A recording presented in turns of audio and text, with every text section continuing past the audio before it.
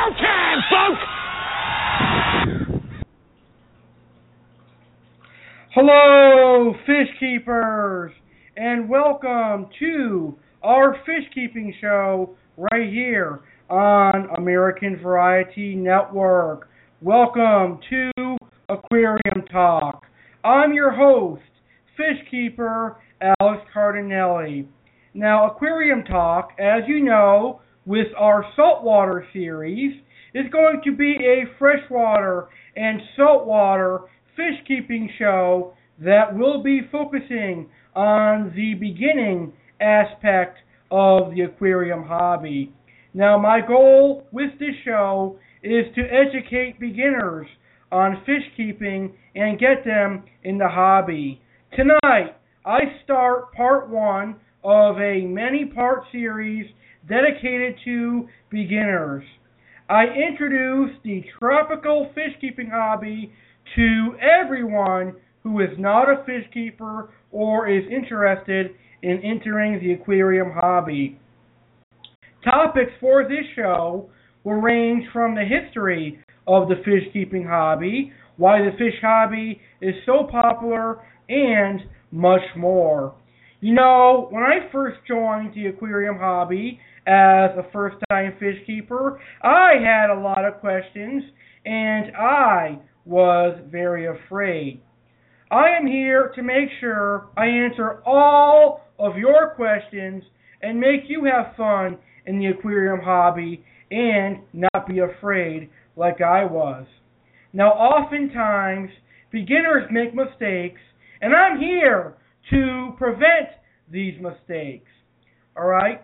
So I hope you, the beginners in the fish keeping hobby, enjoy the Aquarium Talk series that's going to take place once a week right here on the American Variety Network. Now, are you an experienced fish keeper who wants to help beginners and share beginner tips? If you are an experienced fish keeper and you are listening to tonight's show, please feel free to call in live anytime during the show at 1-347-989-8142 to share your tips. I often feel that beginners learn from experienced fish keepers. So, like I said, if you are an experienced fish keeper listening to today's show, don't be shy. Call in 1-347-989-8142 and share your advice for any beginner entering into the world of fish keeping. So, I'm going to start the show by discussing some of the mistakes I made as a beginner to the aquarium hobby so that you, as a beginner, can avoid these mistakes. And then I'll talk about the history of the aquarium hobby. That's coming up right after our show introduction. Don't go anywhere, fish keepers. The fun beginner fish discussion starts right after this.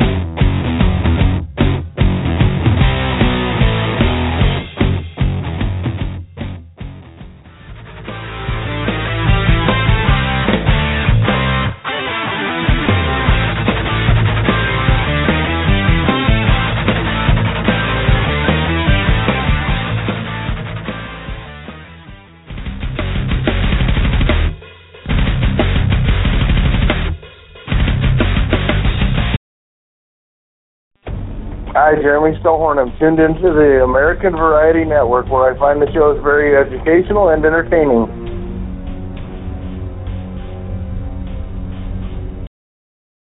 You are tuned in live to the American Variety Network, here, live on Blog Talk Radio.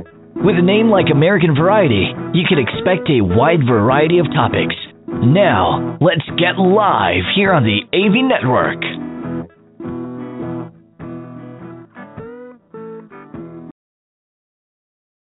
Are you bold enough to call in and interact with tonight's topic? Well, prove it by calling in live at 1-347-989-8142 to ask questions about tonight's topic or share your thoughts on tonight's topic. Just pick up your phone and dial 1-347-989-8142 and go into a quiet location. Again, that's 1-347-989-8142. Now, let's get on with the show.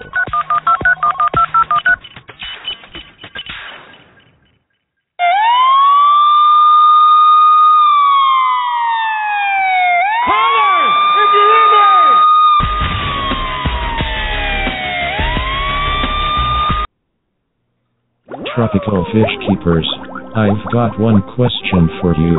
Are you ready? No, I said are you ready? Are you ready for a fun and educational fish keeping podcast? Great, well let's get on with the show. American Variety Network now presents to you Aquarium Talk The Podcast, where we will talk about freshwater, saltwater and anything in an aquarium. Alright, fish keepers and soon to be fish keepers, let's go ahead and get the first episode of Aquarium Talk The Podcast underway. Now, remember, Aquarium Talk The Podcast is going to be an aquarium podcast for beginners entering into the world of the tropical fish keeping hobby. So, I'm going to start today's show by discussing how I got into the tropical fish keeping hobby, and then I'll talk about my mistakes as a beginner. So let's go ahead and get started.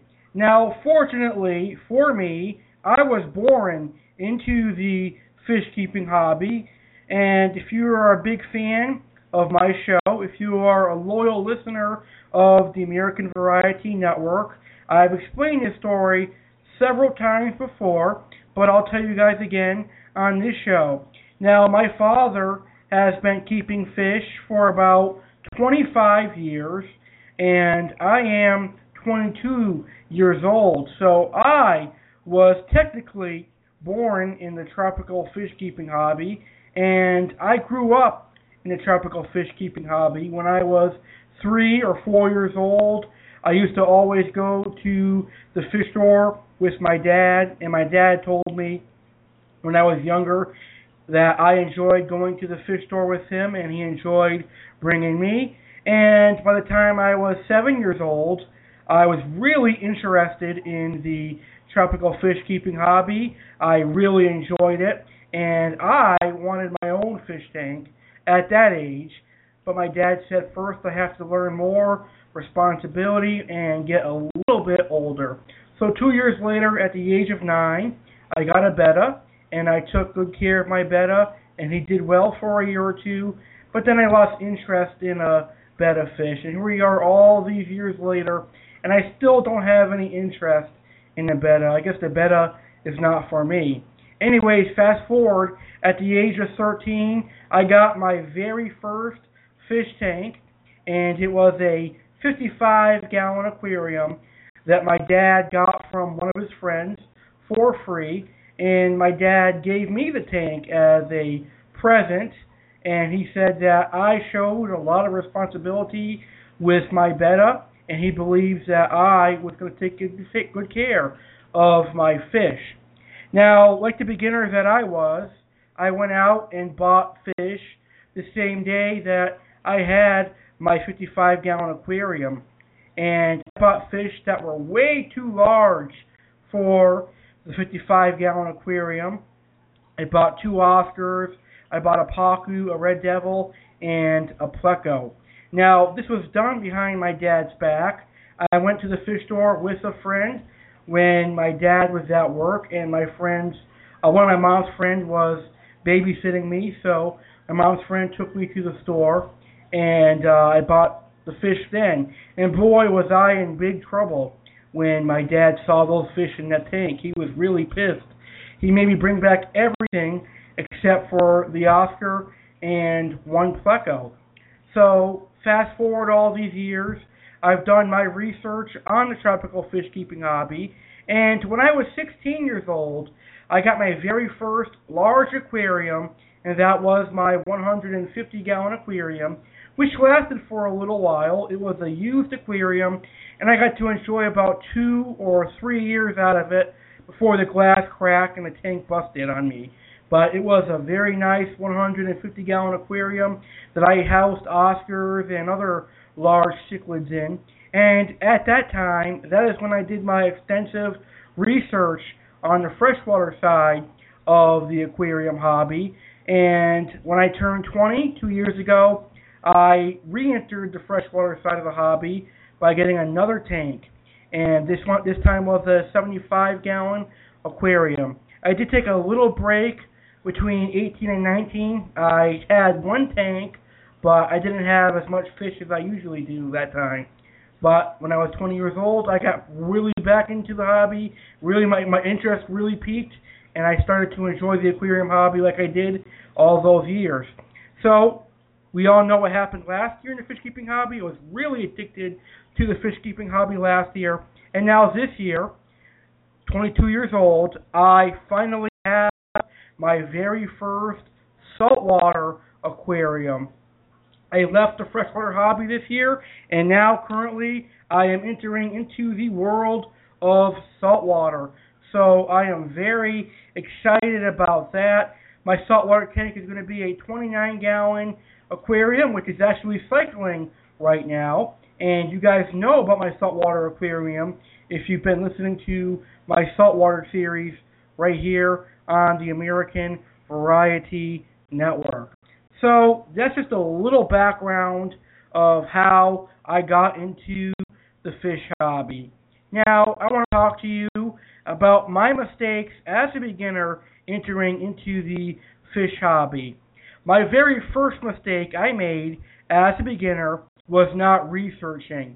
Now, I did not research when I got my first ever 55-gallon aquarium, and that turned out to be a huge mistake of mine. Now, I also purchased the fish the same day I got the aquarium. So, by me not researching, I did not know I had to cycle an aquarium first. And my failure to research allowed me to buy fish that grew too big for my aquarium, like the Oscars, like the Pacu, the Red Devil, and even the common plecos. So, shall I have done my research, I probably would have not have bought in all those monster fish for a 55-gallon aquarium. So it really is important for all the beginners out there to do their research. Now, another mistake I made, probably the most crucial mistake I made, was I did not cycle my aquarium. And I was lucky that my Oscar and my pleco survived because my dad put some of his tank water in my 55-gallon, and I think that really saved those fish. But I did not cycle my 55-gallon aquarium, and that was a huge, crucial mistake. Now, another mistake I did make as a beginner is I did not buy the right size equipment for a 55-gallon aquarium. I simply took like a 30-gallon hang-on-the-back filter and put it on my 55-gallon aquarium. And I took like a 250-watt heater and just put it on my aquarium and said, I'm done with that. But that was because I was young at mind, and a young 13-year-old is not going to have a ton of money to go and buy a brand new filter and such.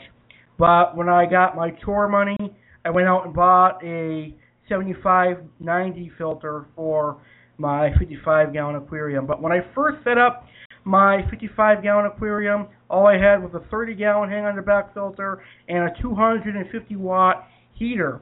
So my advice to any beginner out there is when you get your aquarium, make sure you have the right size filtration and the right size equipment on your aquarium. Now, I'm going to teach you about the importance of all this in the entire beginner series. There's going to be a number of episodes on this because as a beginner, you can't just talk about everything on one show. I'm going to do a whole series of shows for you. But before we talk about you entering the hobby as a beginner, let me teach you a few things about the fish keeping hobby. First, let's talk about the history of the fish keeping hobby, and we're going to start with the beginning of time. Now, the first known freshwater fish keepers were the ancient Sumerians, who kept fish in artificial ponds at least 4,500 years ago. Now, other accounts of the fish keeping also come from the Babylonians, 500 BC, and ancient Egypt. In fact, the Egyptians considered fish holy, worshipping the Nile perch. Now, the Chinese, who raised carp about 3,500 years ago, were possibly the first to breed fish for food with any degree of success. Now, the Chinese kept carp and started breeding them selectively during the Tang Dynasty. Records show these fish were kept for purely decorative purposes. People were forbidden to eat them. Folks, thank the Chinese people for the very beautiful goldfish, arowanas, discus, and some of the most exotic freshwater fish out there. Now, for years, I, among other fish keepers, pay the ultimate respect to the Asian fish hobbyists as they paved the way for some exotic fish in the hobby. Now, surely, there has been controversy because of the dying of fish, and unfortunately, fish dying does happen in Asia. And I'm not talking about fish passing away. I'm talking about painting and tattooing fish. It does happen in Asia, but then again, there are some natural fish in Asia as well.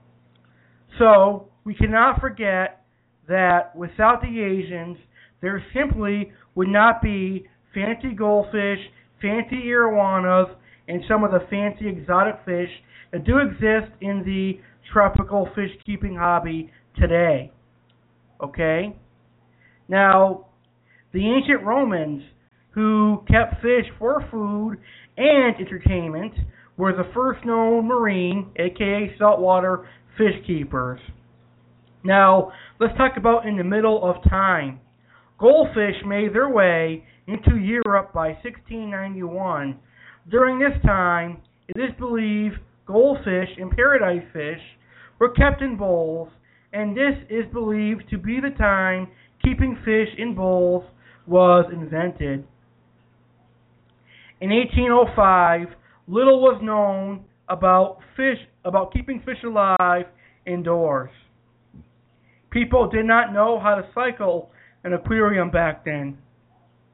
Also, in 1805, a man by the name of Robert Warrington is credited with studying the tank's requirement to be cycled to keep fish alive for longer.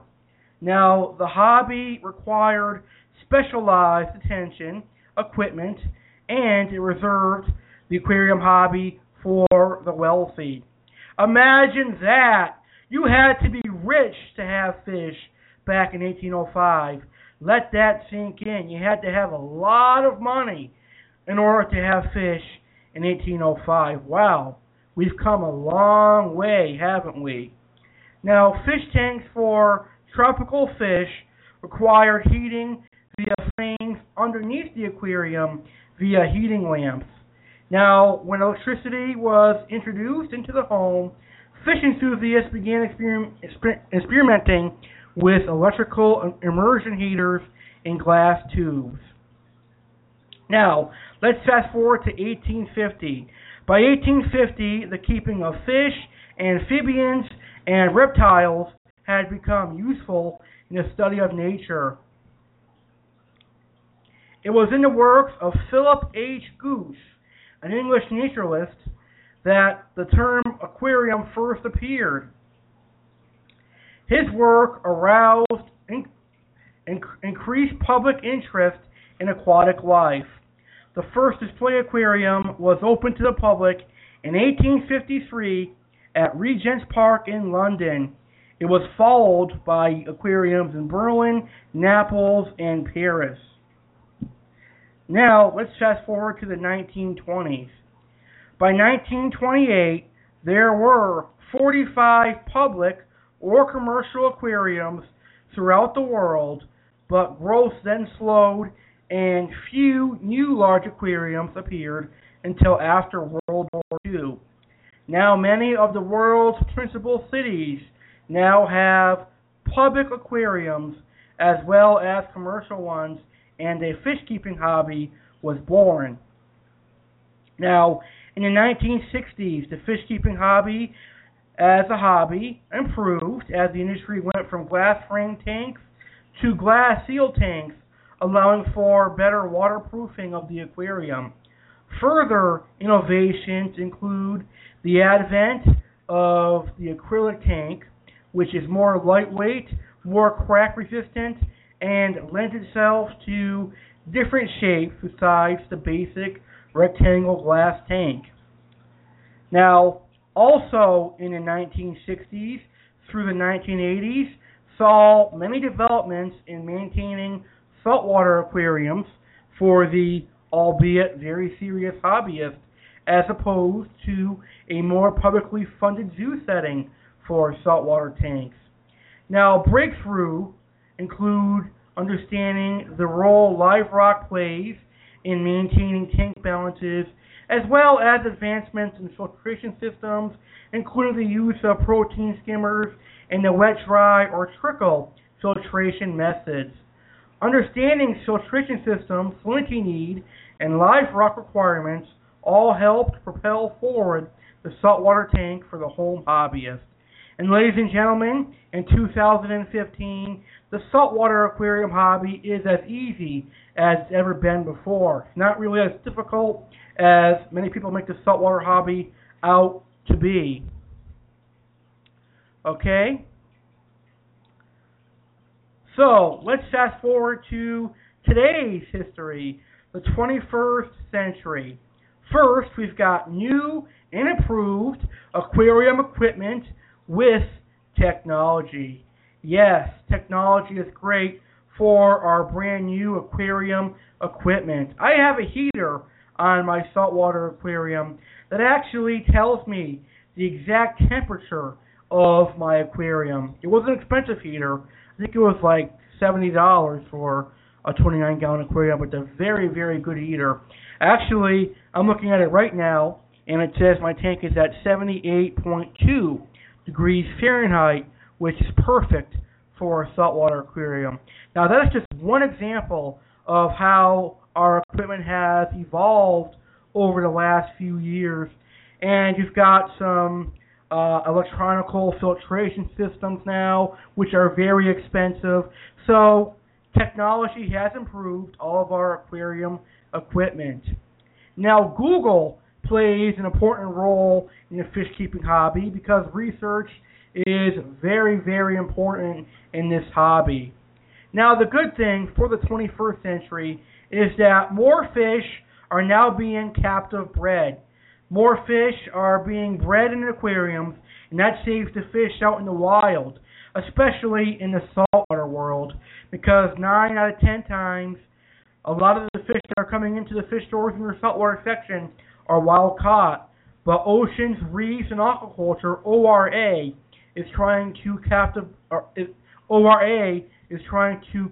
breed a lot of these species to save some of them in the wild. And luckily, 90% of all the fish in the freshwater hobby, they're all tank raised, they're all captive bred. So They're going to adjust to life in an aquarium much easier than any wild-caught specimen would, and they're going to get used to different water parameters than their natural environments, and they're going to like being in an aquarium because they are captive bred. Now, the fish hobby is continuing to grow in the 21st century. We've got places like Petco, PetSmart, your local mom and dad fish stores. There's fish stores all over the country and all over the world. More and more people are getting interested in the fish keeping hobby, which is definitely a good thing. Now, this makes me very excited. Youth are now taking an interest in the aquarium hobby. We've got young kids finding a hobby in the aquarium hobby. This keeps them off the street. This keeps them from drug dealing or getting into gang violence. Fish keeping is a good hobby for the youth of today's generation because it's going to teach them responsibility and they're going to enjoy keeping fish, and overall it's a very good hobby to be in. I learned a lot from the fish keeping hobby, and the fish keeping hobby, believe it or not, taught me a lot about being a responsible pet owner and being a responsible man overall. So that is the history of the fish keeping hobby in a nutshell, and I hope I read everything correctly to you guys. And I actually had to read a little bit about the fish keeping hobby because I could not come on here and ad-lib about the whole entire fish keeping history because it would be difficult. So I took what I found on notes, copied it on a WordPad, and read it to you. But now let's get back to ad-libbing. I prefer ad-libbing over reading, as you guys can tell. So I want to answer the question right now. Why is the fish keeping hobby so darn popular? Great question. Now I gotta stop and think to myself, why would the fish keeping hobby be so popular? Well, instantly two things come to my head. The first one is fish can be seen at PetSmart and Petco and virtually, usually, at every pet store.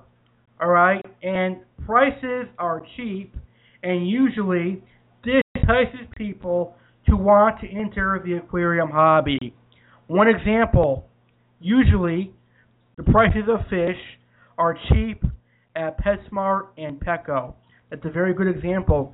I go into my PetSmart or my Petco. I have both now in my area. A few years ago, all I had was a Petco, but luckily this year, they built a PetSmart in my area. But anyways, a few years ago, I would go into my Petco and look for, let's say, an Oscar, and I saw that Petco had an Oscar for $5.99.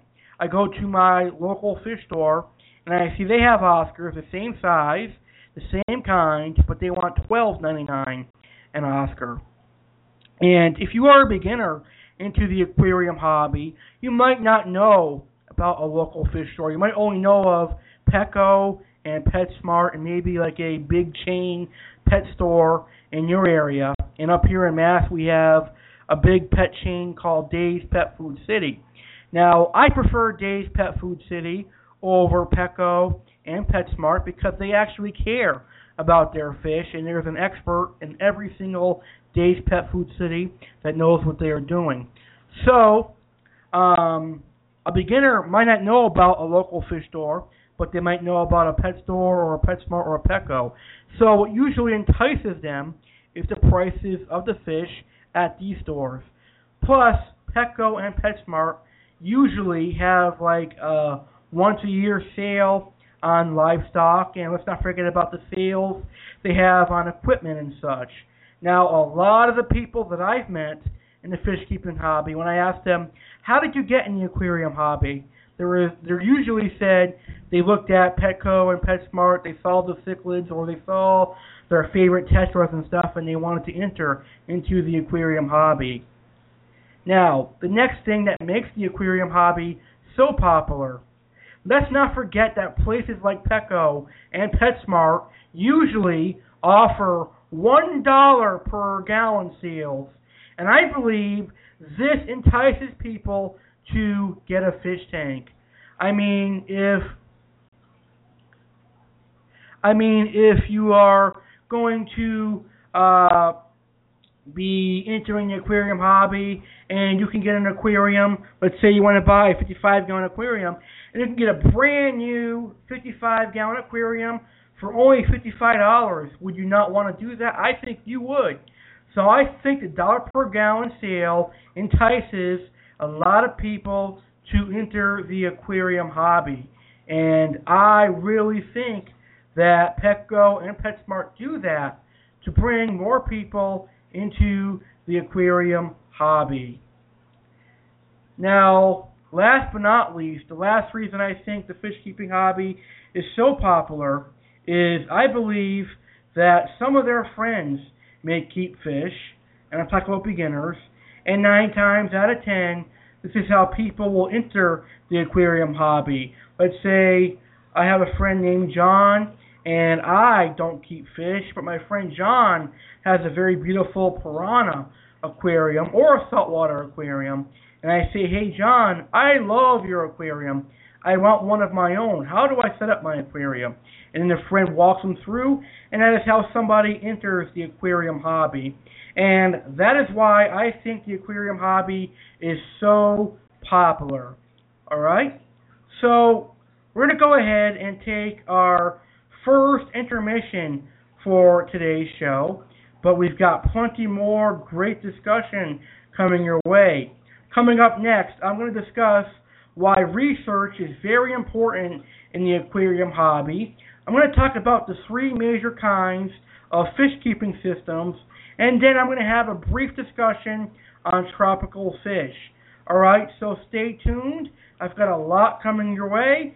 We're going to hear a song during this intermission, and the name of this song is called It Is Going Down. And then we're going to hear our infomercials, and when we come back, we're going to continue our great show. So don't go anywhere, fish keepers and soon-to-be fish keepers. This is Needed Beat. Here we go again. Here we go. Ghettoville, USA. You know I go by the name Nitty, right? I gotta introduce y'all another motherfucker out my squad, right? Who is this nigga, man? This nigga go by the name of Jock. He resides in College Park, right? CC. But for right now, what we gotta do for y'all? What we gonna do? We gotta get y'all a hit, huh? Niggas in my face, damn near every day. Ask a million questions like Jock, where you stay? Tell them College Park, where the chop call. Hit 20 grand, spend a grand at the bar. Just about his own, J's on my feet. I'm on that Patron, so get like me. 69 Cutlass with the bucket seat. Beat in my trunk, bought it just for the freaks. Catch me in the hood, posted at the store. Pistol in my lap on the phone, counting dough. If your girl choose, let her do a thing. Just like a mama, nice ass, night brain. Everybody love me, I'm so fly. Nigga throw the deuces every time I ride by. I know you wonder why, I'm so cool. Don't ask me, just do what you do. Meet me in the trail, it's going down. Meet me in the mall, it's going down. Meet me in the club, it's going down. Anywhere you meet me, guaranteed to go down. Meet me in the trail, it's going down. Meet me in the mall, it's going down. Meet me in the club, it's going down. Anywhere you meet me, guaranteed to go down. Verse number 2, do the damn thing. Shoes on my neck, pocket full of bin frame. When I'm in the mall, hoes just pause. I pop a few tags, give me that on the wall. Time to flip the work, make the block bump. Boys in the hood, call me Black Donald Trump. Dope boy magic, 7 days a week. Number 1 record, longest nitty on the beat. Who I think they like me, better yet I know. Lights, camera, action when I walk through the door. Niggas know my crew, we certified stars. Belly in the front, about 35 cars. Bitches in the back, black beamer coupe. Girls like a girl, time to recruit. If you got a problem, say it to my face. We can knuckle up anytime, any place. Meet me in the trail, it's going down. Meet me in the mall, it's going down. Meet me in the club, it's going down. Anywhere you meet me, guaranteed to go down. Meet me in the trail, it's going down. Meet me in the mall, it's going down. Meet me in the club,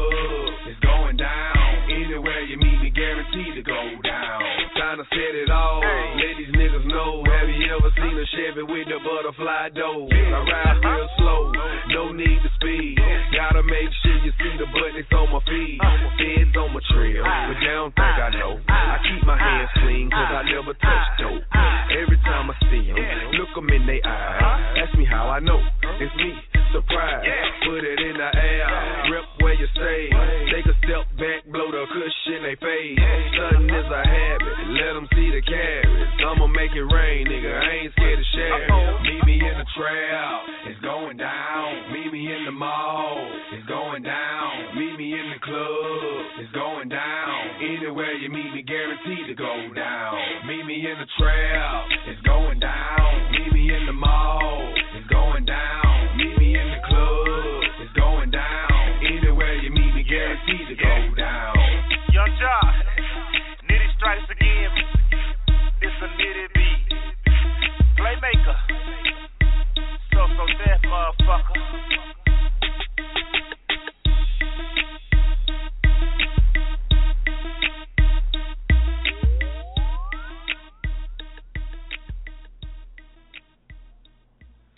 Okay, so I'm going to stop our intermission really quickly because I see that we have a caller in the studio, and I'm going to go ahead and answer this caller. Hi, you're now live on Aquarium Talk, here live on American Variety Network. Thank you so much for calling in. Hello?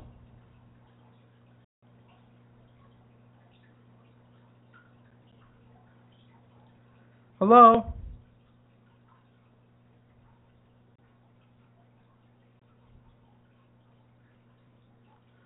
Okay, so I'm assuming they're just calling in to listen to the show. So I'm going to go ahead and get right back to our intermission. Do you have something you'd like to promote or advertise? Do you want to get some much-needed exposure for your business or your very own Facebook page or even your very own podcast? Well, look no further than Jackie's help and advice for promoting on Facebook. Jackie will help you advertise your goods and help you spread the word. I, Alex Cardinale, have personally been great friends with Miss Jackie Wilkes, and she has a very kind heart, and she is a very sweet lady, and she will definitely help you grow like she has helped Alex Cardinale grow. To advertise and promote your business or anything you want to advertise, please like and check out the page, Jackie's Help and Advice for Promoting on Facebook.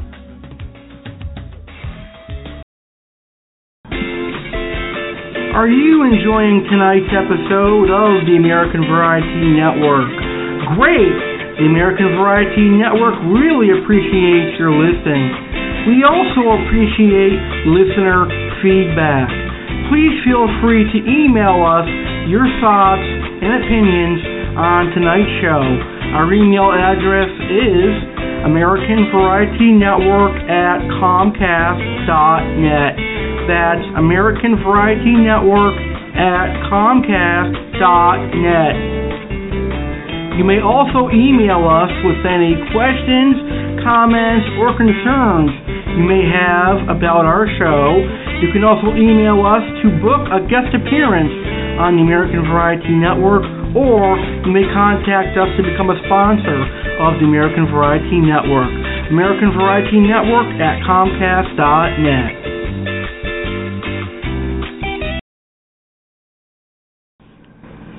Would you like to find out when the next episode of the American Variety Network is? Do you want to find out the news and updates for the American Variety Network? Well, all you have to do is go on your computer and log on to the social media sites. The American Variety Network is now on Facebook and Twitter. That's right, you can find the American Variety Network on Facebook and Twitter.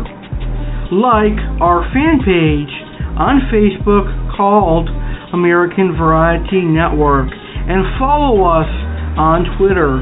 Our Twitter fan page is @American Network 1. Again, our fan page on Facebook is American Variety Network. Hit like, and our fan page on Twitter is @AmericanNetwork1 and hit follow.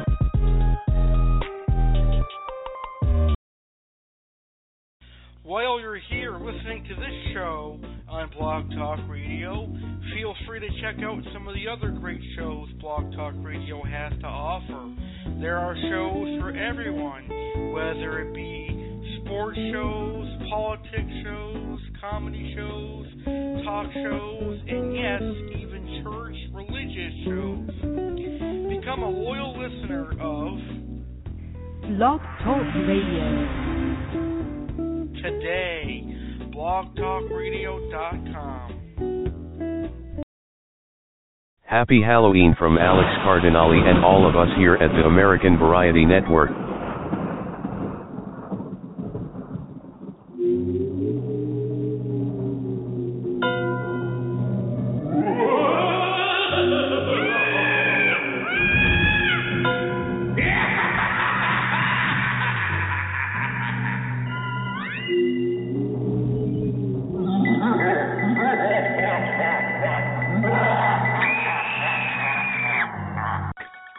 We hope that your month is full of tricks and treats as well as plenty of scariness.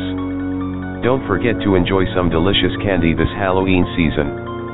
The American Variety Network suggests Reese's, Kit Kat, Snickers, and some Oreos for delicious Halloween treats. Make sure you have your candy ready for trick or treating. Happy Halloween!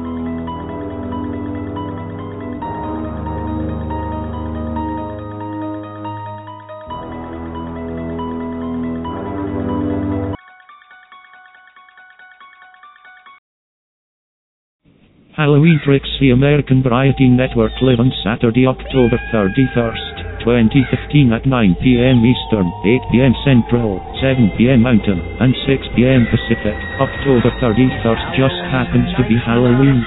On a special Halloween night, the American Variety Network will celebrate Halloween with plenty of tricks and treats, scary Halloween stories, Halloween music, and candy discussion. So ghosts, goblins, and zombies come out of your prowl and tune into the American Variety Network for a special Halloween 2015 fun show. Join us Halloween night 9 p.m. Eastern at blogtalkradio.com/American Network. Happy Halloween. I see a zombie. Oh no! I see a zombie. Look out! You're listening to the American Variety Network. Your only place for variety on Blog Talk Radio.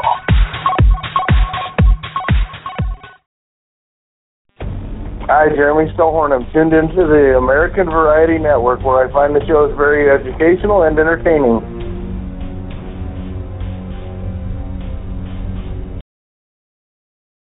Are you bold enough to call in and interact with tonight's topic? Well, prove it by calling in live at 1-347-989-8142 to ask questions about tonight's topic or share your thoughts on tonight's topic. Just pick up your phone and dial 1-347-989-8142 and go into a quiet location. Again, that's 1-347-989-8142. Now, let's get on with the show.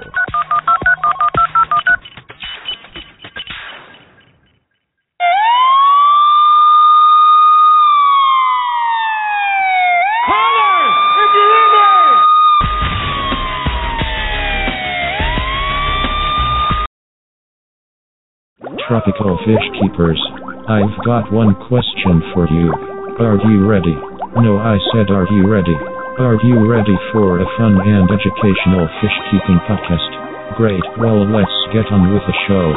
American Variety Network now presents to you Aquarium Talk The Podcast, where we will talk about freshwater, saltwater, and anything in an aquarium. Alright, ladies and gentlemen, welcome back to Aquarium Talk right here on American Variety Network. Now, Aquarium Talk is going to be a podcast where we talk about aquariums for first-time fish keepers or beginners entering into the fish keeping hobby.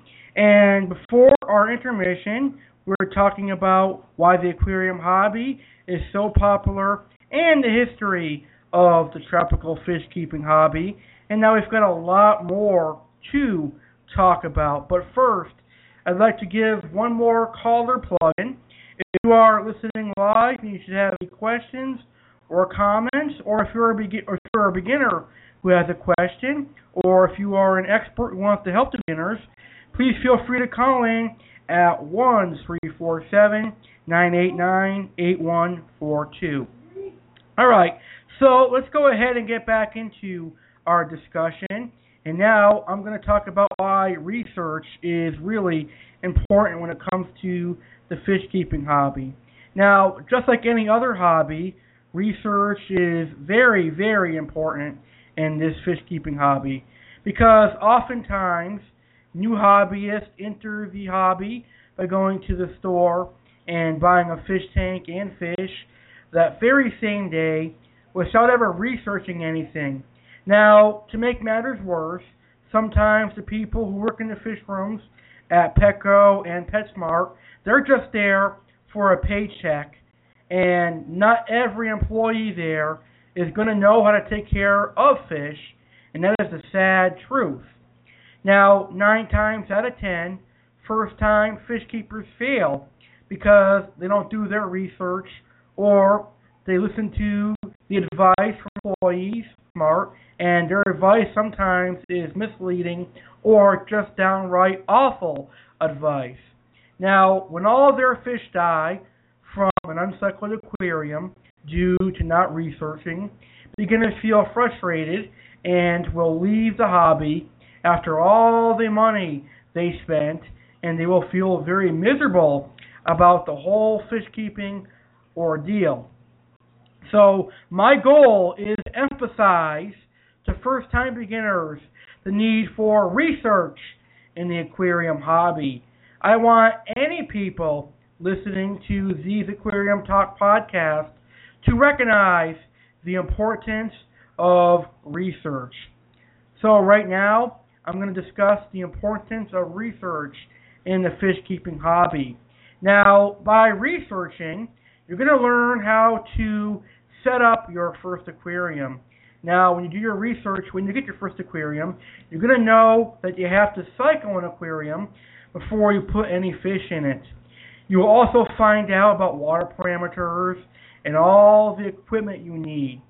So before you actually go and buy your fish tank, you should research on what do I need for a freshwater tank, or whatever side of the hobby you're getting in. You should research everything you can. That way you will learn.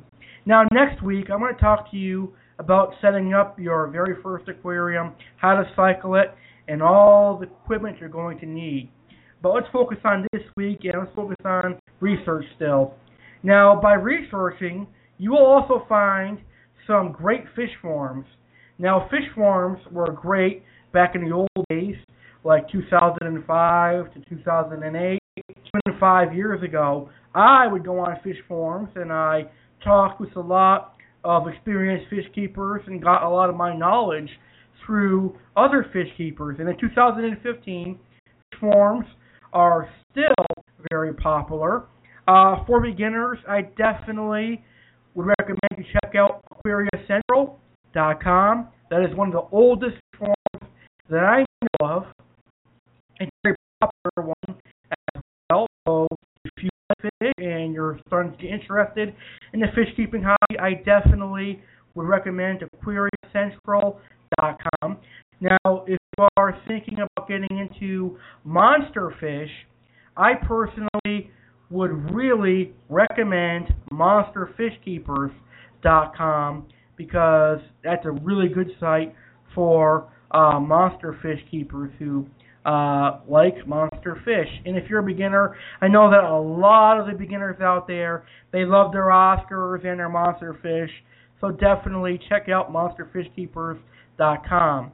Now, Facebook has some wonderful fish keeping groups, such as Freshwater Fish Freaks and some other awesome groups, and you'll get the help from experienced fish keepers on that wonderful group. Now, we have another caller here on the show, and this is awesome. Hi, you're now live on Aquarium Talk, the podcast. Thank you very much for calling in. Hey, Alex, how you doing tonight? I'm doing good, Donovan. How are you tonight, sir? I'm doing pretty great. I just calling in to talk about a few things with the beginning fish keeper. Oh, that sounds good. I can't wait to hear it. Awesome. Okay, so you were just talking about monster fish keeping. Now, we both know you're pretty much the expert at this, but if you were wanting to keep monster fish, what kind of situation would you need in the beginning? Like, what do you need to think about with what fish you're going to buy?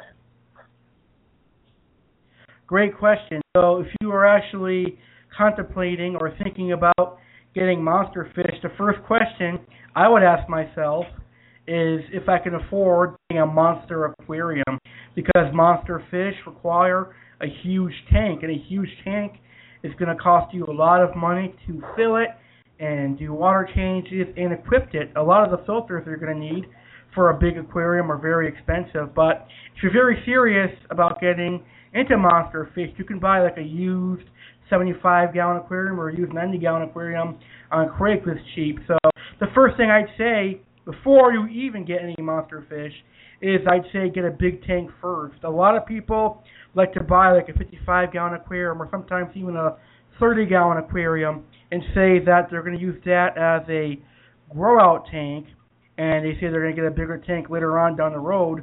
But 9 times out of 10, that person that says that never, ever gets a larger tank. So if you're thinking about getting into monster fish, I'd say get your big tank first, then get your monster fish. And, that's a good answer. My next question to you, though, is if you're talking monster fish, what are you exactly getting into? Oscars, catfish? I mean, what are we looking at? Well, for beginners, I'd say stay away from pacus, red-tailed cats, and anything that grows over a foot. For beginners, I'd say the perfect monster for a beginner would probably be like an Oscar, Jack Dempsey, convicts, anything that stays under a foot. I think an Oscar is the perfect monster fish for a beginner. Jack Dempsey's are as well, convicts and things like that. They could probably do like the red devils and stuff too, but like I said, once you get into fish that are over a foot long, you're going to need like a 125 and up, and I don't think a beginner could afford a 125 and stuff like that. So I would stay away from the red-tailed cats, the pacus, the tiger spellinos. Leave those people who have 300-gallon tanks and such. That's an awesome answer, Alex. I totally agree with you on that. Actually, as a beginner, I probably wouldn't get into monster fish, honestly. I mean, you could, but, you're a beginner. So, that's kind of a big jump with financials. Yeah, you're right. 9 times out of 10, people that enter the fish keeping hobby usually go for gouramis and tetras and community fish, but it has to be someone that saw an Oscar or a monster fish that made them want to get into monsters. Oh, I totally agree on that. I've always thought about getting an Oscar and things like that. I tried getting an Oscar. I couldn't keep them alive. Well, I bet I know why, but we won't talk about that situation. Here's my thing. You were talking about where to get the monster fish and or any fish in general.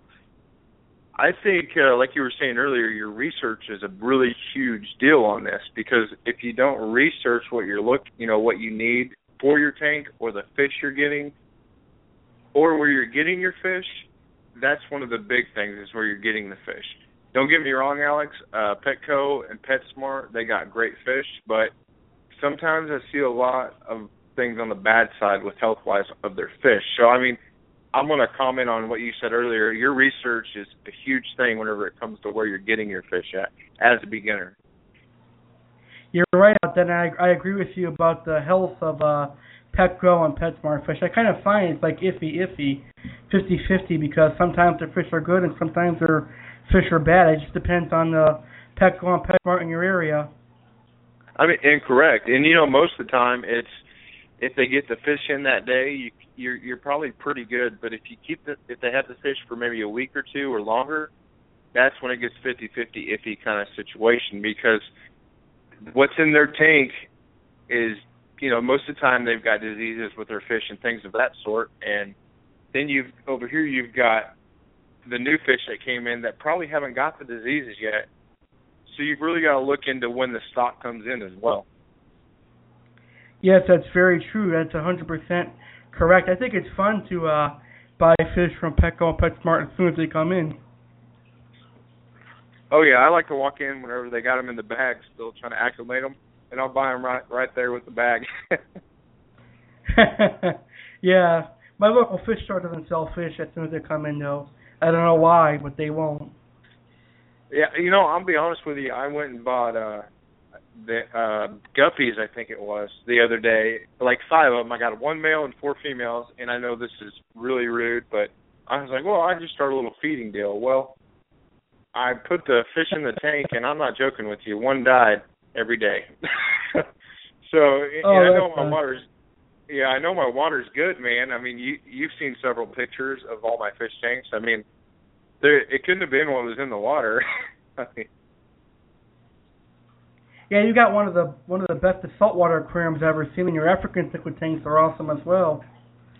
Thank you, man. I appreciate it. I work hard on that. That's about all I do, honestly. Well, if you don't mind, do you care if I stay on the show for a while and let you talk and maybe comment? Yeah, I'd love that. That'd be really awesome. Cool. All right. Go ahead and start off where I left you off at there. All right. Sounds good. So we just finished talking about fish forums and all the wonderful Facebook fish groups, and I'll finish off by saying there are some wonderful Facebook fish groups like Freshwater Fish Freaks and Fish Geek. So, moving down a little bit, let's talk about more how research is important. Now, researching is going to teach you everything you need to know about the aquarium hobby. For example, the kinds of fish, how big each fish gets, the kind of fish food you need to feed this fish, etc. So, for example, if you have a 55-gallon aquarium and you saw like a pacu that you liked at the fish store, if you did a research on the pacu, you would realize that a 55-gallon aquarium is too small for your tank. Now, I tell all the beginners out there who are interested in getting into tropical fish, take advantage of Google. Research everything you can about the fish hobby so that you can learn everything. But the one thing I can say is take notes. Jot notes down in a notebook. That is one thing that helped me in this hobby and other hobbies by taking notes. You'll be able to read them over and over again until you remember everything you need to know about the aquarium hobby.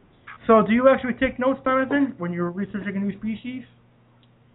Actually, this is what I do when I research a fish. I pick and choose my information because there's so much info on one fish.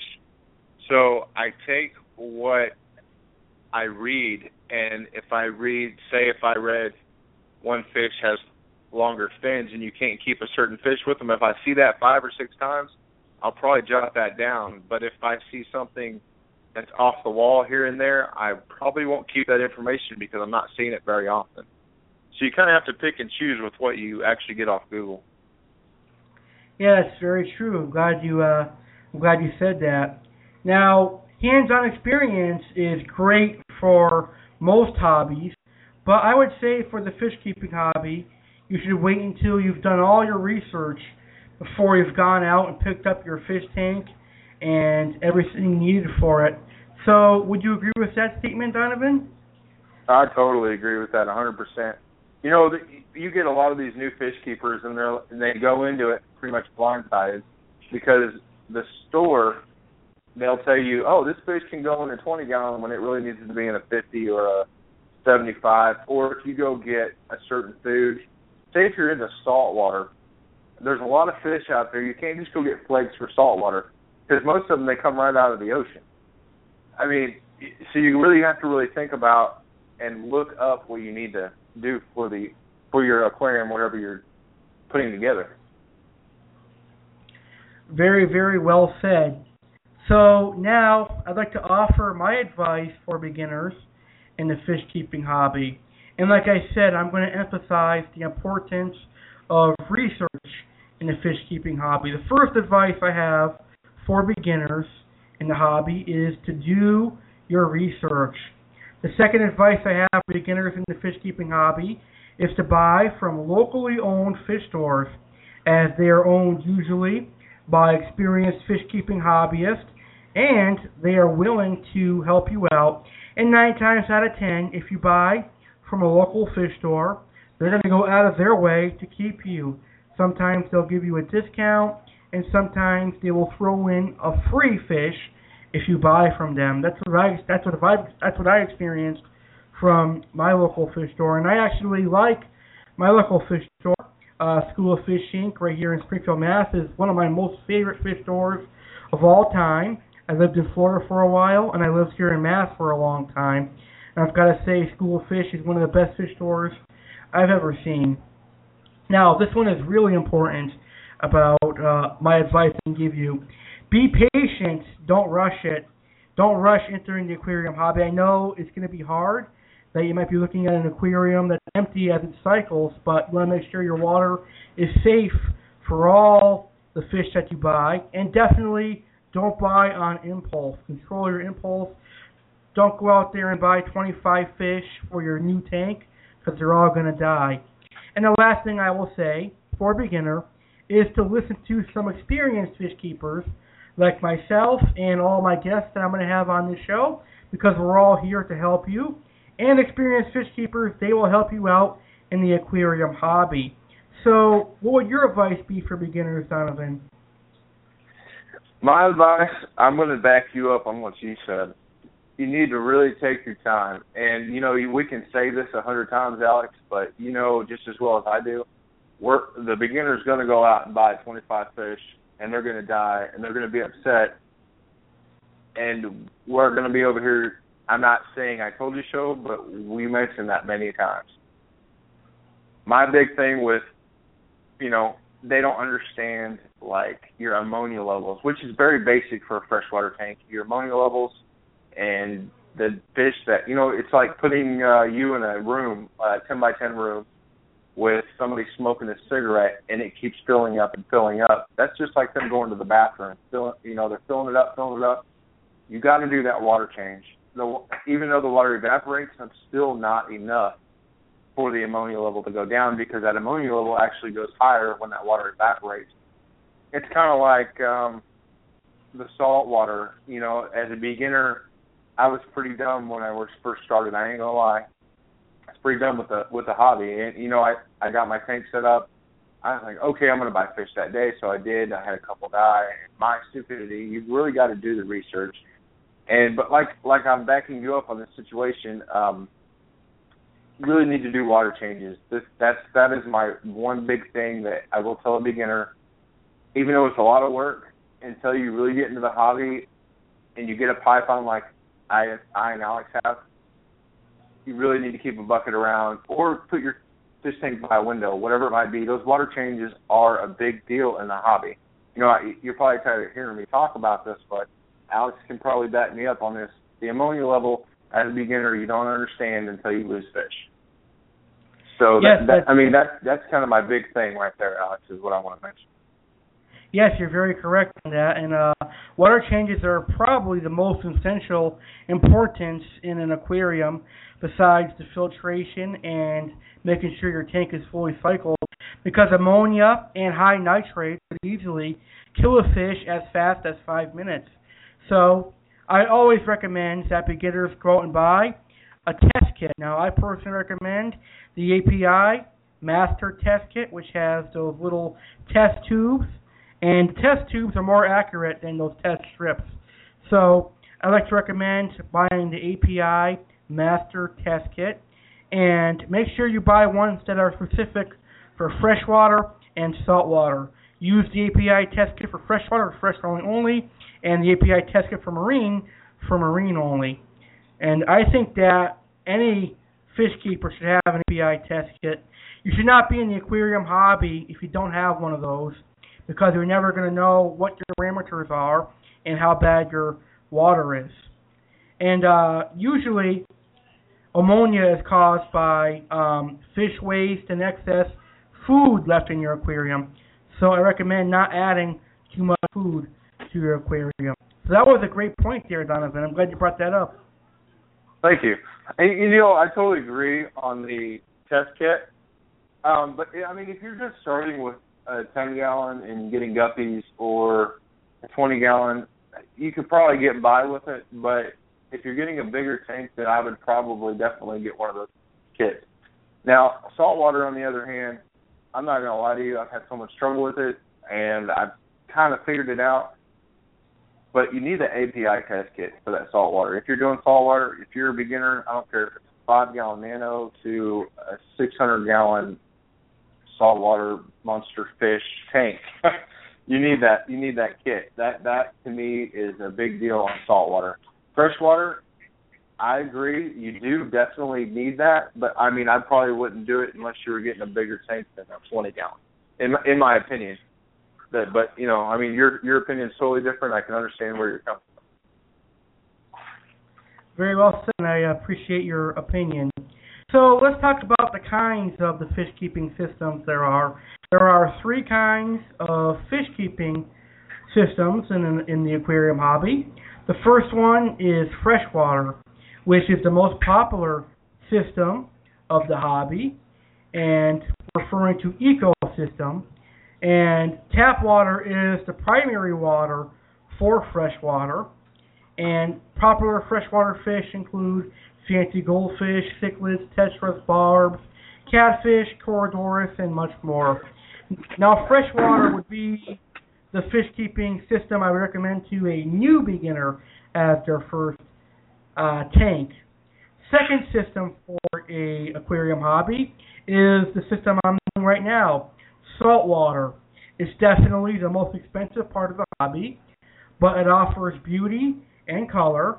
It has more specific needs and requirements to maintain the livestock in the aquarium, and it is generally more expensive than freshwater, but the rewards are better than freshwater. And you need to have a good salt mix, and generally a good salt water is either from RO or distilled water. You shouldn't be using tap water for a saltwater aquarium, like I've learned. So saltwater, a lot of the expense is going to be coming from an RODI system or purchasing ROD water all the time. But I enjoy doing it, so I don't have a problem doing it. And with saltwater, you get to kind of be lazy because your water changes are very easy. You take your RODI water, you mix your quality salt the night before you do a water change, let it sit 24 hours, and bang, you got water change already, and add the fresh water in. Now, the most common saltwater fish include clownfish, tangs, eels, gobies, and some awesome invertebrates and damsels. The last system is what we call brackish water, and that combines both freshwater and saltwater in one, with salinity that must stay between that of freshwater and seawater. So generally, you're looking at 1.09 to 1.2 to 1.10 for a brackish water tank. Now, brackish water is not as common as fresh and salt water. It's usually reserved for experienced fish keepers. Now, some fish that live in brackish water are mollies, many goby species, such as the bumblebee goby, some puffer fish, monos, scats, and virtually all of the freshwater soles. Now, monos and scats and mollies can actually be converted to saltwater as well. I bet you guys didn't know that. But they could be converted to saltwater. But me, personally, I would not do that. I don't know why I'd put a molly in a saltwater aquarium. I don't think they don't feel natural for me enough to have a molly saltwater aquarium. So those are your 3 systems for beginners to know. Now, freshwater versus saltwater, which is better for a first-time beginner? Well, if this is going to be your very first aquarium, I personally recommend going with a freshwater aquarium because freshwater is more hardy and it's not going to cost you a ton of money. Freshwater is much cheaper, and most of your freshwater fish are very hardy. A freshwater aquarium does not require a ton of attention. It does not require specific expensive equipment, like some saltwater tanks can. Freshwater has more room for error. So if you make a mistake, you have more room to quickly correct your mistake. And actually, believe it or not, freshwater is available everywhere. Petco, PetSmart, and pet stores. While saltwater can only be found at your specialty fish stores, and depending on your area, your Petco may carry limited stock on saltwater. So I'm going to say a first-time beginner can have freshwater, and they should go freshwater. But if you've been in the hobby for 6 months to a year and you've successfully kept a freshwater aquarium, then I think you should be okay venturing into the saltwater world. Now, first-hand experience I have with saltwater, I've only been in it for about 3 weeks. I think that a lot of the stuff that people put on the internet about saltwater being difficult and really expensive is far-fetched. I mean, I've only spent about $300 on my 29-gallon tank, and I'll be spending another $100 coming up in a couple of weeks. So it really ain't expensive as people make it sound. It really ain't that difficult, but you need to make sure you know how to handle a nitrogen cycle before you get into the saltwater world, because a nitrogen cycle is really different in saltwater than it is in freshwater. So in your opinion, where do you think a beginner should go, freshwater or saltwater, Donovan? Alex, I'm totally agreeing with you. Freshwater, that would be definitely where I would start beyond anything, because if you start saltwater, and you're just going to fail miserably until you figure out what you're doing with freshwater first. Saltwater is actually very, very different than freshwater. I thought saltwater was going to be similar to freshwater, but I actually really enjoying the saltwater hobby after spending 16 years or so in the freshwater hobby. It's nice to have a change, and I'm really enjoying it. So once you get experience in freshwater, you can venture into saltwater. So is there anything else you'd like to add for today's show, Donovan? Yes, I do have a few more things if you don't mind. Sure, go ahead. Okay, Alex, what do you use for a dechlorinator for your water for the beginners so they know what to get?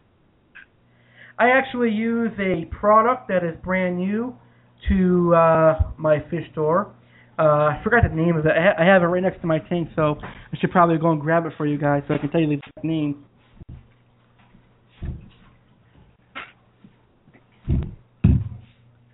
Okay, I got the product now.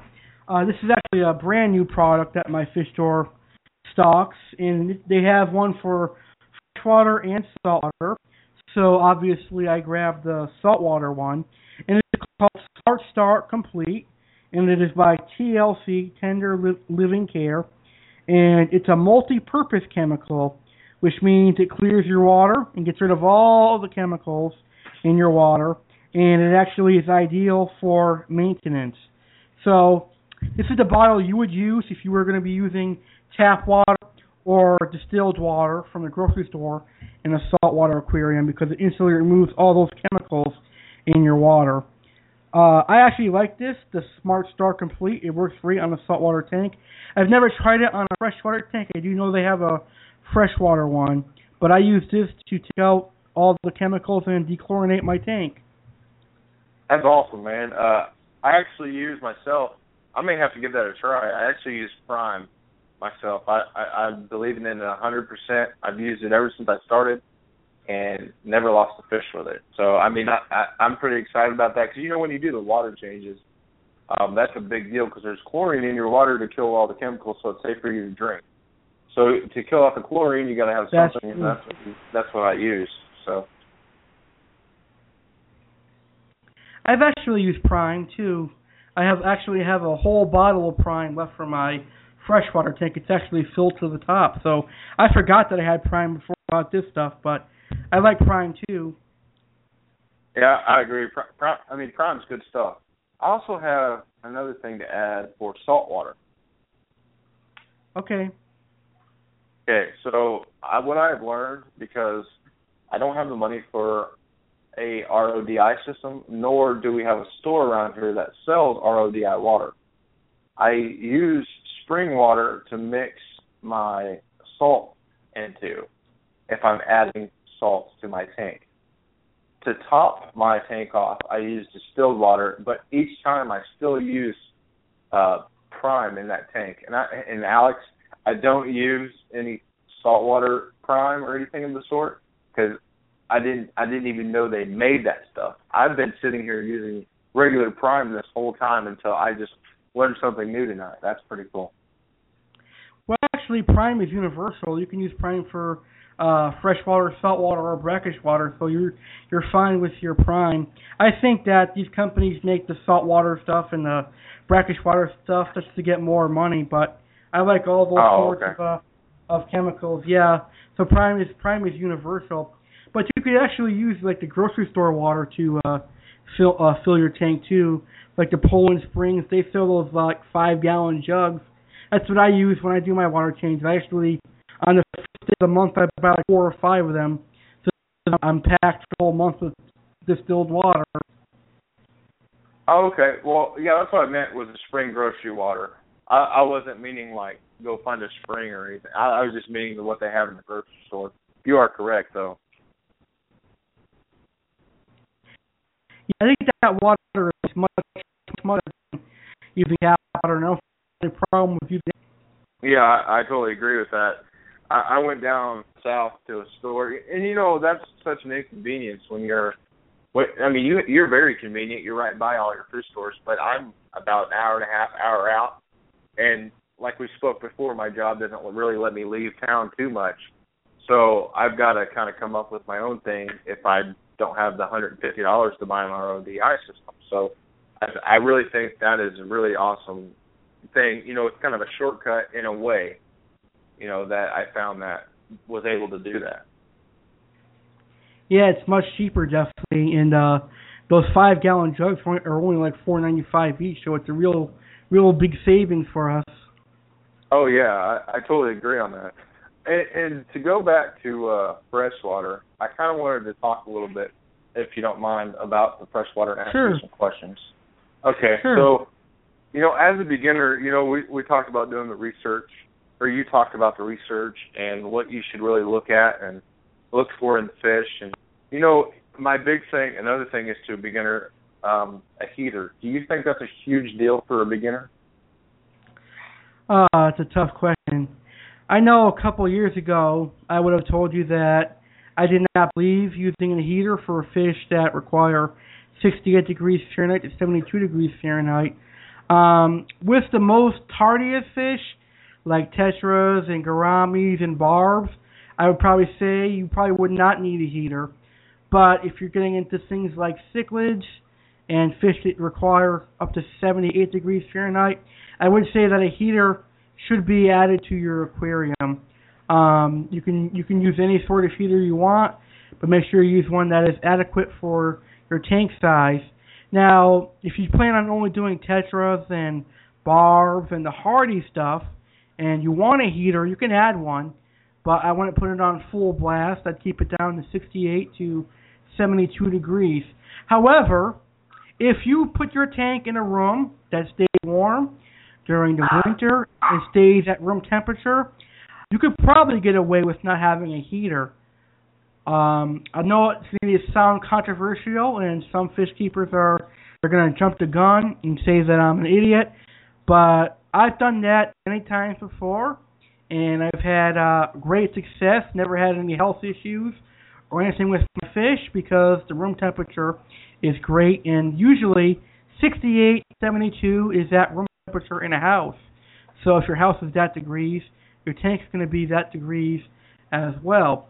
So the only time I would consider getting a heater is if I knew my house gets really cold and the room I tank is cold.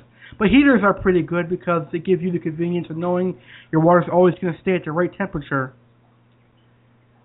That's really, really good information, man. I appreciate that. I'll totally back you up on that. I agree on that 100%. I mean, I have to have heaters because African cichlids need to be about 78 degrees or so in the temperature. They come from Africa. So even though they're tank raised, they still need that body temp because that's how their genetics is to begin with. My next question for you is filtration. I know you maybe touched on that earlier, but what is your big thought on like hang on the back filters against canister filters? Well, first off, I'll say that I actually do love the hang on the back filters. The reason I love them is because they're very easy to clean, and I think that hang on the back filters are the best filter for a beginner. Why? Why would I say they're the best filters for a beginner? Well, I would say they're the best because their filter cartridges are usually the cheapest. You can go to the store and buy a Marineland filter cartridge for about $2, an Aquarium one maybe $4. So it depends on the brand, but usually I've never ever seen filter cartridges go over $30 unless you're buying them in bulk. Secondly, most of the hang on the back filters they create nowadays have 3 of the most important bacteria in them. They've got the beneficial bacteria in them, and they're usually very good to start a tank. They usually will start a tank very fast. And what I mean by that is they're going to jumpstart the cycle with the bacteria in that. And I'll explain that to you guys next week when I have all my proof in front of me. Now, I forgot what I was going to say. The 3 systems, chemical, biological, and mechanical, I think it was. Oh, that's what I was going to say, yeah. A hang on the back filter has your 3 basic systems in it. It has your chemical filtration, your mechanical filtration, and your biological filtration. And the filter that I usually recommend for a beginner, the one that I'm talking about, is an AquaClear 110, AquaClear 70, and an AquaClear 30. Those are old filters, but they combine all 3 of those systems that I just told you about, and they're really good. Now, all you really need to do is clean your cartridges like once every 2 months and replace them as soon as they get dirty, and you should be good to go. Canister filters, on the other hand, are great for larger systems like a 75, 120, 125, 180 because they're going to handle the water volume and they'll make sure your water stays pristine. They're great for monster fish. I know when I was keeping monster fish, people told me, Alex, you need to get a canister filter, but I still loved hang on the back filters even when I had monsters. I think they're a great filter. And on our next episode, we're going to talk in depth about filters, and hopefully I won't sound like an idiot then. No, I mean, everything you're saying is pretty positive and correct, honestly, from what I understand.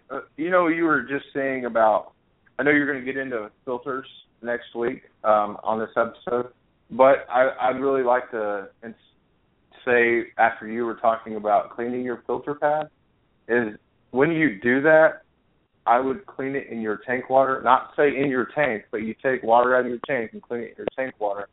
Because if you don't, you're going to kill all that bacteria that's actually in that filter pad. Whenever you put it back in there, your tank is going to cycle all over again. So whenever you do that, make sure you clean it with your tank water. And then whenever you pull that filter pad out, because the water's not flowing through it too well, put a new one in, squeeze your old filter, kind of squeeze the bacteria out of it, and put it, behind the filter and the hang on the back, so it actually collects and keeps growing. Because if you don't, your tank's going to keep cycling. Very, very well said. And you definitely do not want to start a new cycle in your aquarium because it's going to raise your ammonia and your nitrates. Excuse me. But Alex, I mean, honestly, that's probably pretty much what I have to comment on this episode. Until next week, whenever you show up again, I'm going to have to come and check out your show again. Awesome. You want to co-host next week's show with me? Be my co-host? Yeah, I will definitely come into the second half.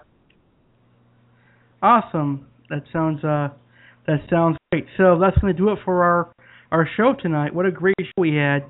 Now that you know the history of the fish keeping hobby, now that you know why research is important, will you still join the fish keeping hobby?